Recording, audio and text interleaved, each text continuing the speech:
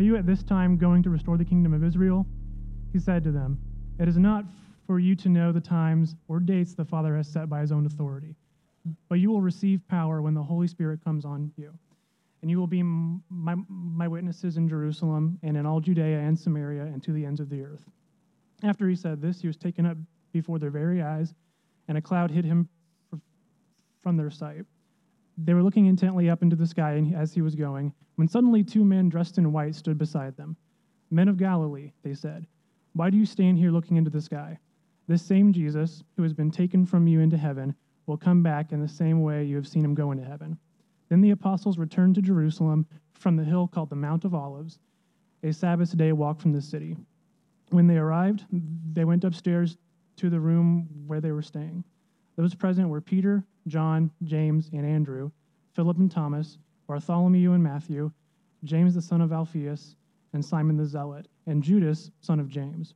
They all joined together constantly in prayer, along with the women and Mary, the mother of Jesus, and with his brothers. The word of the Lord.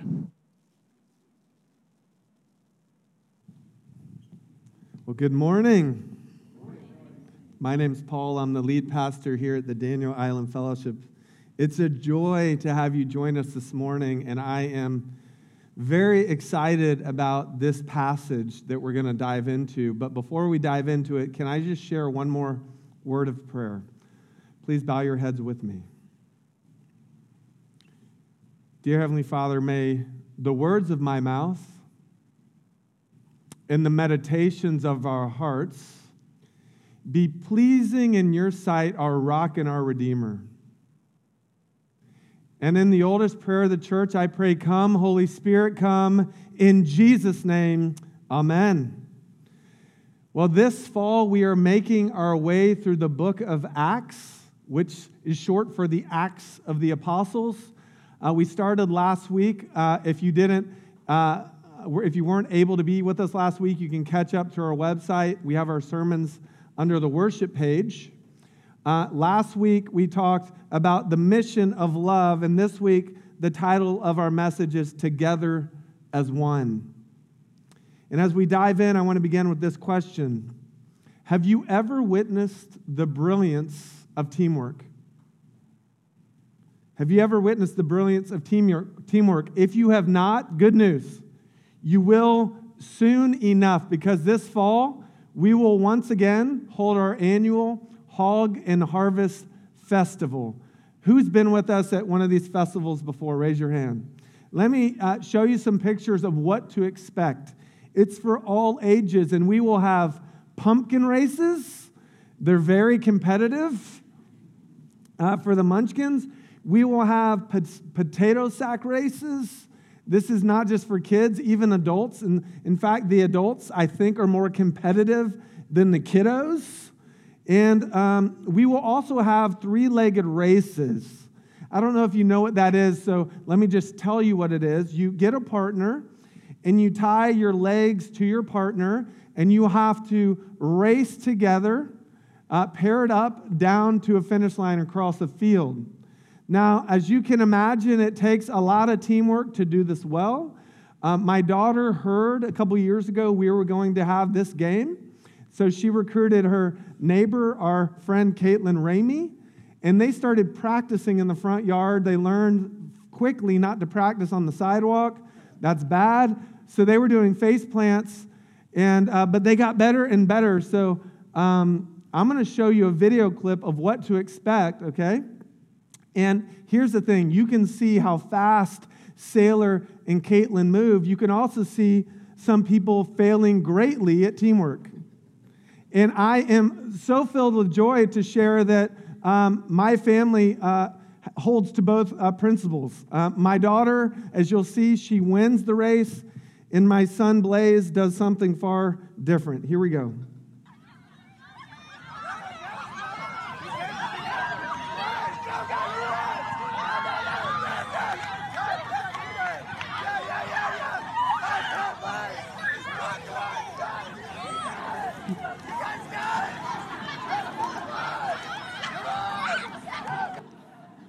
That's amazing, right? Blaze. Poor John Michael was in the first service. He's like, yeah, I remember that day. And here's Caitlin and Sailor with their victory. They're not here in this service, but we did give them a round of applause in the first service. So if you're thinking of competing, you can start to practice now.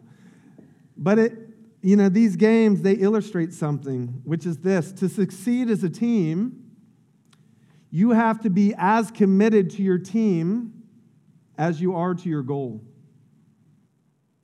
To succeed as a team, you have to be as committed to your team as you are to your goal. And I think this gets to the heart of our passage this morning, which is this: as followers of Jesus, we're called to one goal, under one king, as one team.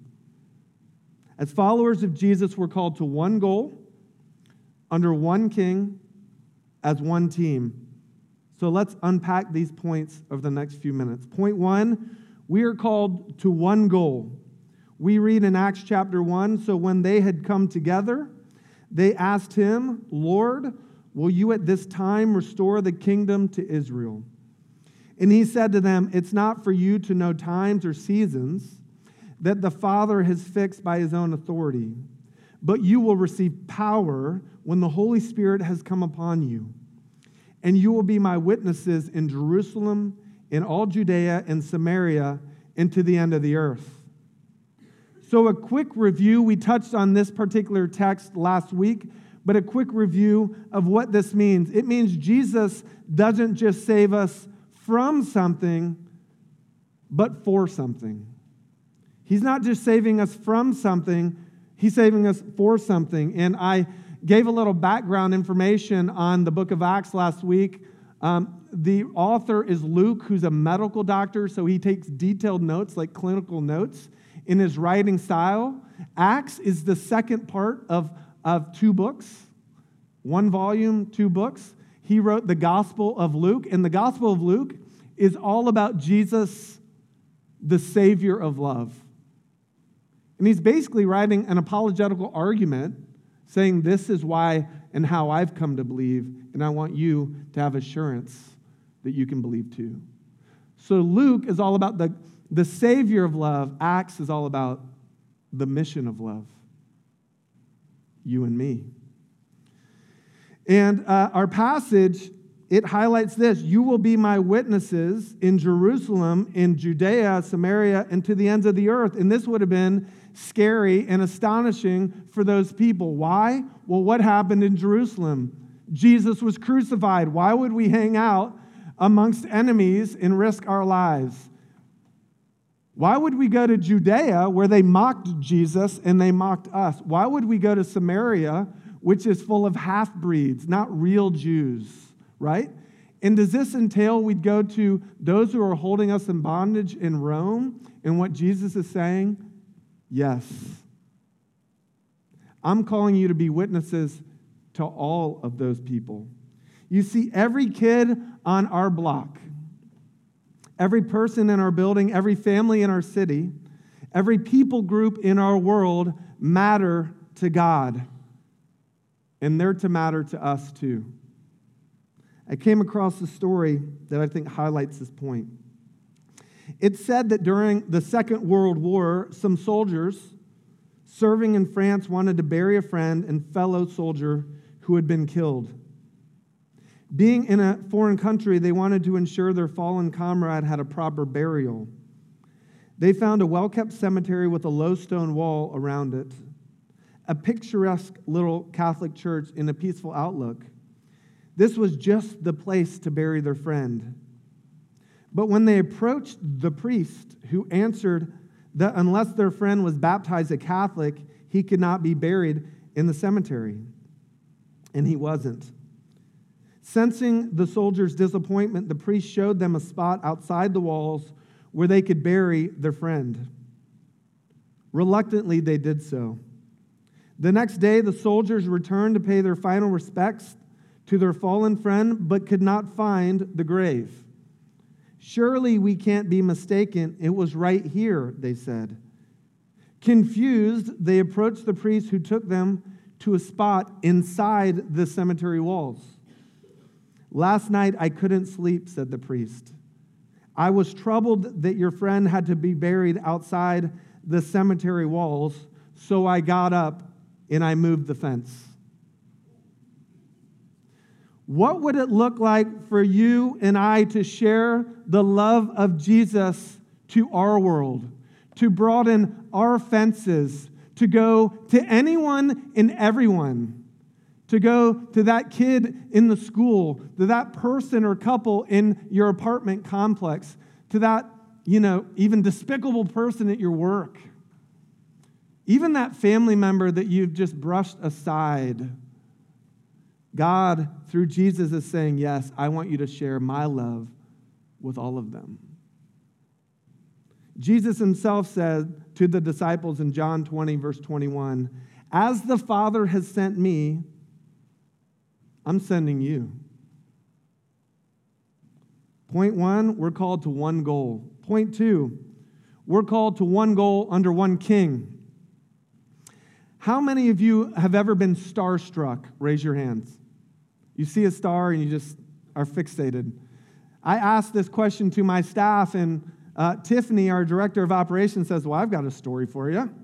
So she shared that when Jonathan and her were engaged, they went to a Philadelphia Eagles game. And they were walking to their seats inside the stadium, and it's people everywhere. And next thing you know, she looks for Jonathan, and he's nowhere to be found. And she looks back, and she sees Jonathan, and his jaw is on the floor. And he's staring in another direction. So she goes back to him, and she says, Jonathan, what are you doing? And he points, he says, that's Julie Johnston. That's Julie Johnston.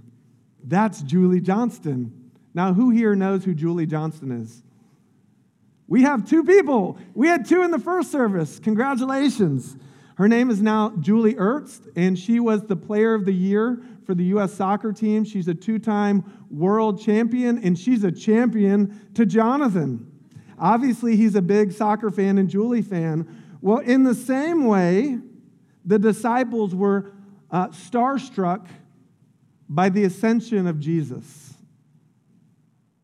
The passage continues, and when he had said these things, as they were looking on, he was lifted up, and a cloud took him out of their sight.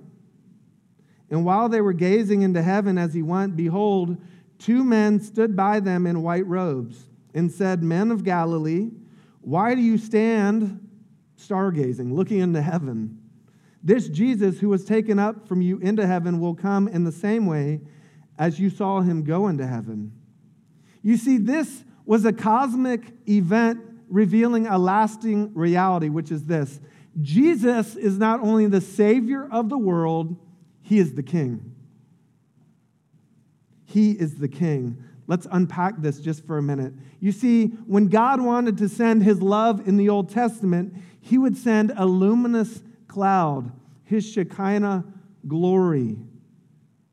Think about this. When the nation of Israel was freed from slavery and led through the wilderness into the promised land, what led them by day?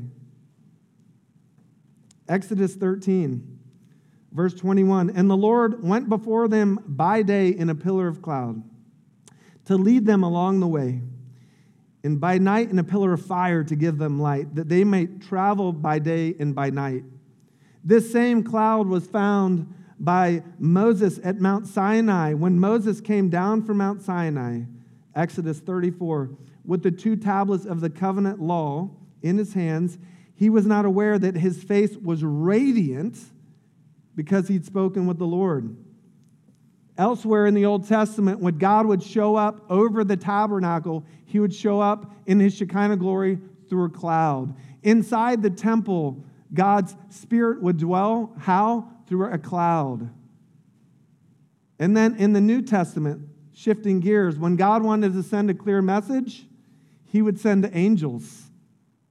Think about some of the New Testament stories and in the Old Testament.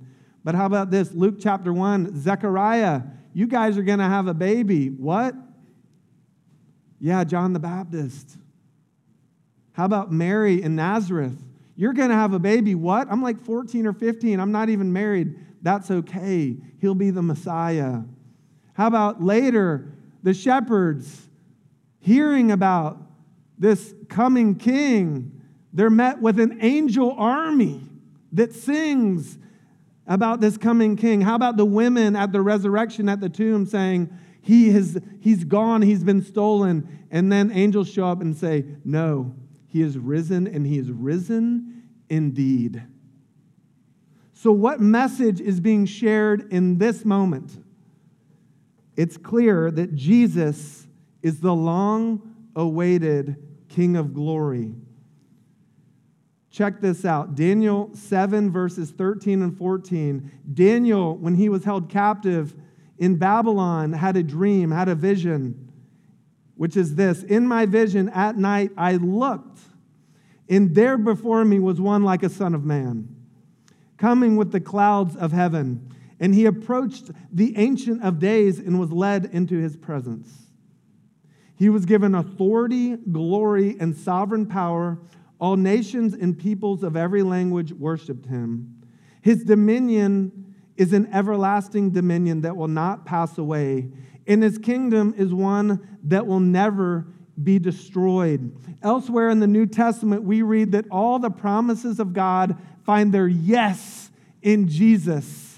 Jesus is not only the Savior of the world through his death and resurrection, through his ascension, he is their King, he's our King, and he is the King. That is being made clear here. You take away the resurrection of Jesus and the ascension of Jesus, Christianity falls apart. And so when they saw Jesus and they're starstruck, that reality changed everything for the disciples. They no longer would risk their lives for Jesus. They would end up giving their lives. If you don't know the history, many of them died as martyrs to share the good news of Jesus to the far ends of the earth. Recognizing Jesus as king moved the disciples from fear to faith and from selfishness to service. And it begs the question, which is, do we know Jesus not only as Savior, but as King? And does that truth change everything in your life? How you wake up in the morning, I'm going to work for the King of the cosmos.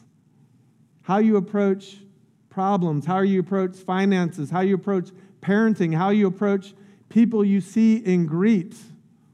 Jesus is not only the Savior, he is the King.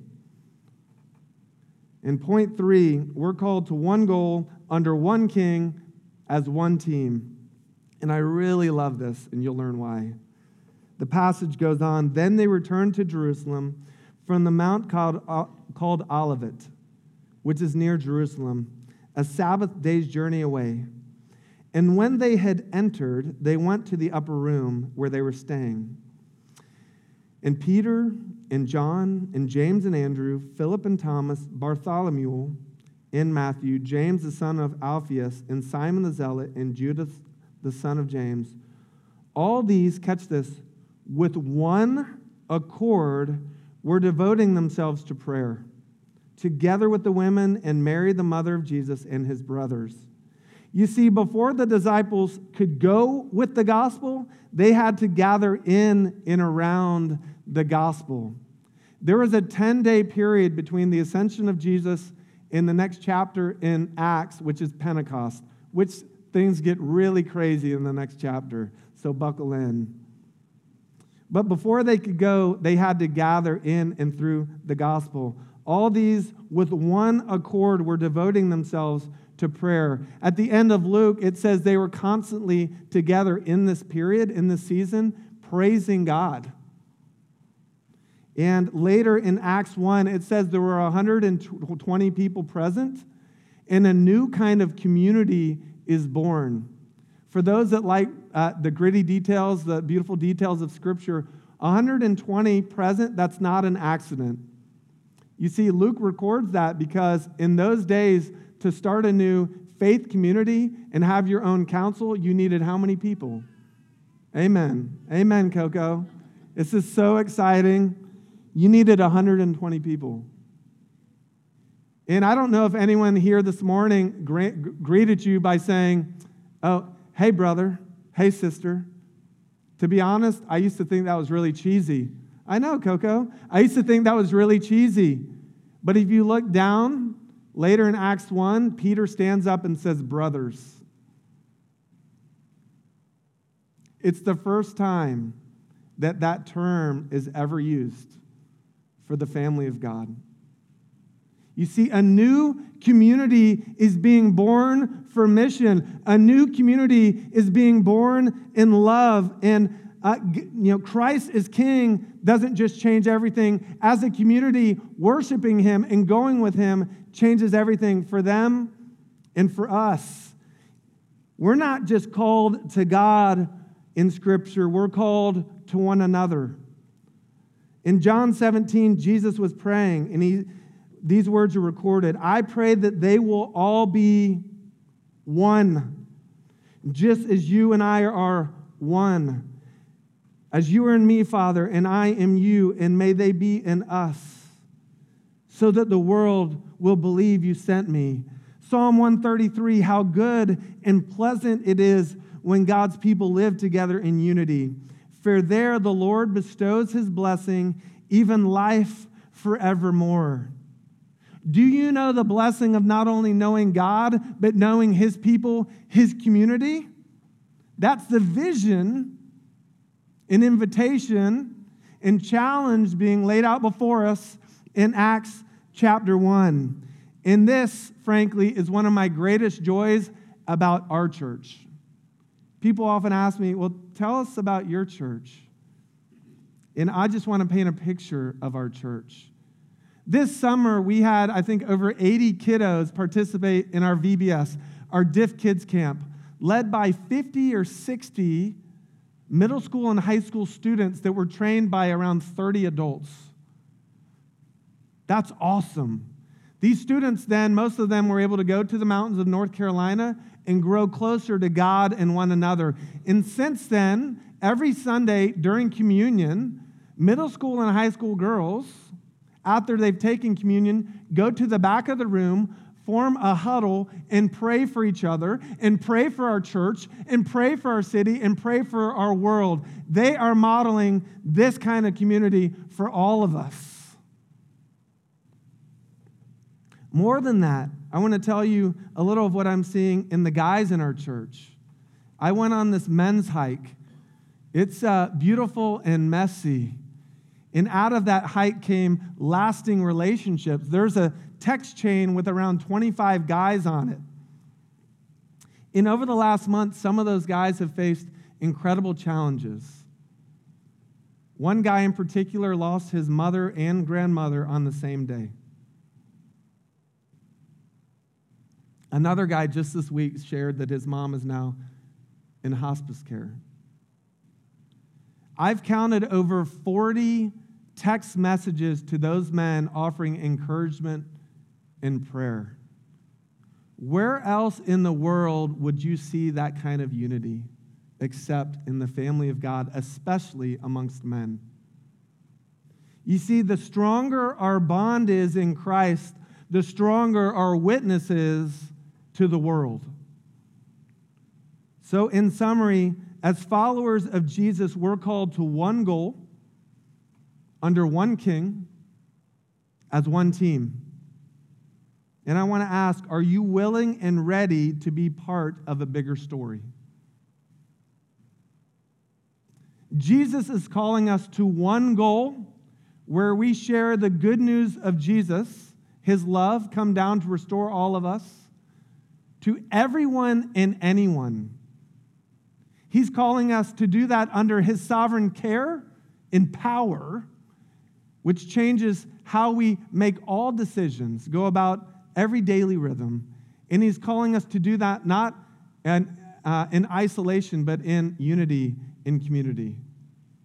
You're not alone. I'll close with this quote by the late Leslie Newbegin. The gospel is not just the illustration, even the best illustration of an idea.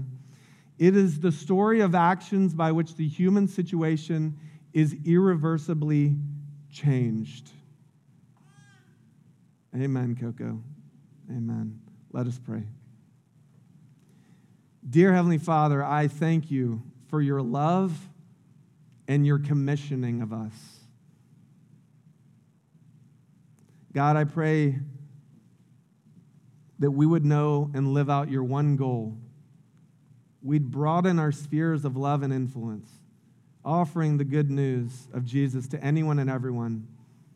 God, I pray that we would surrender and find safety and courage in your sovereignty as Jesus is King. And God, I pray that we would love one another well, both today and in the coming days, and even for every visitor in this place this morning, kid or adult, single or family, I pray that they would be haunted and drawn into this message, that they're called to more.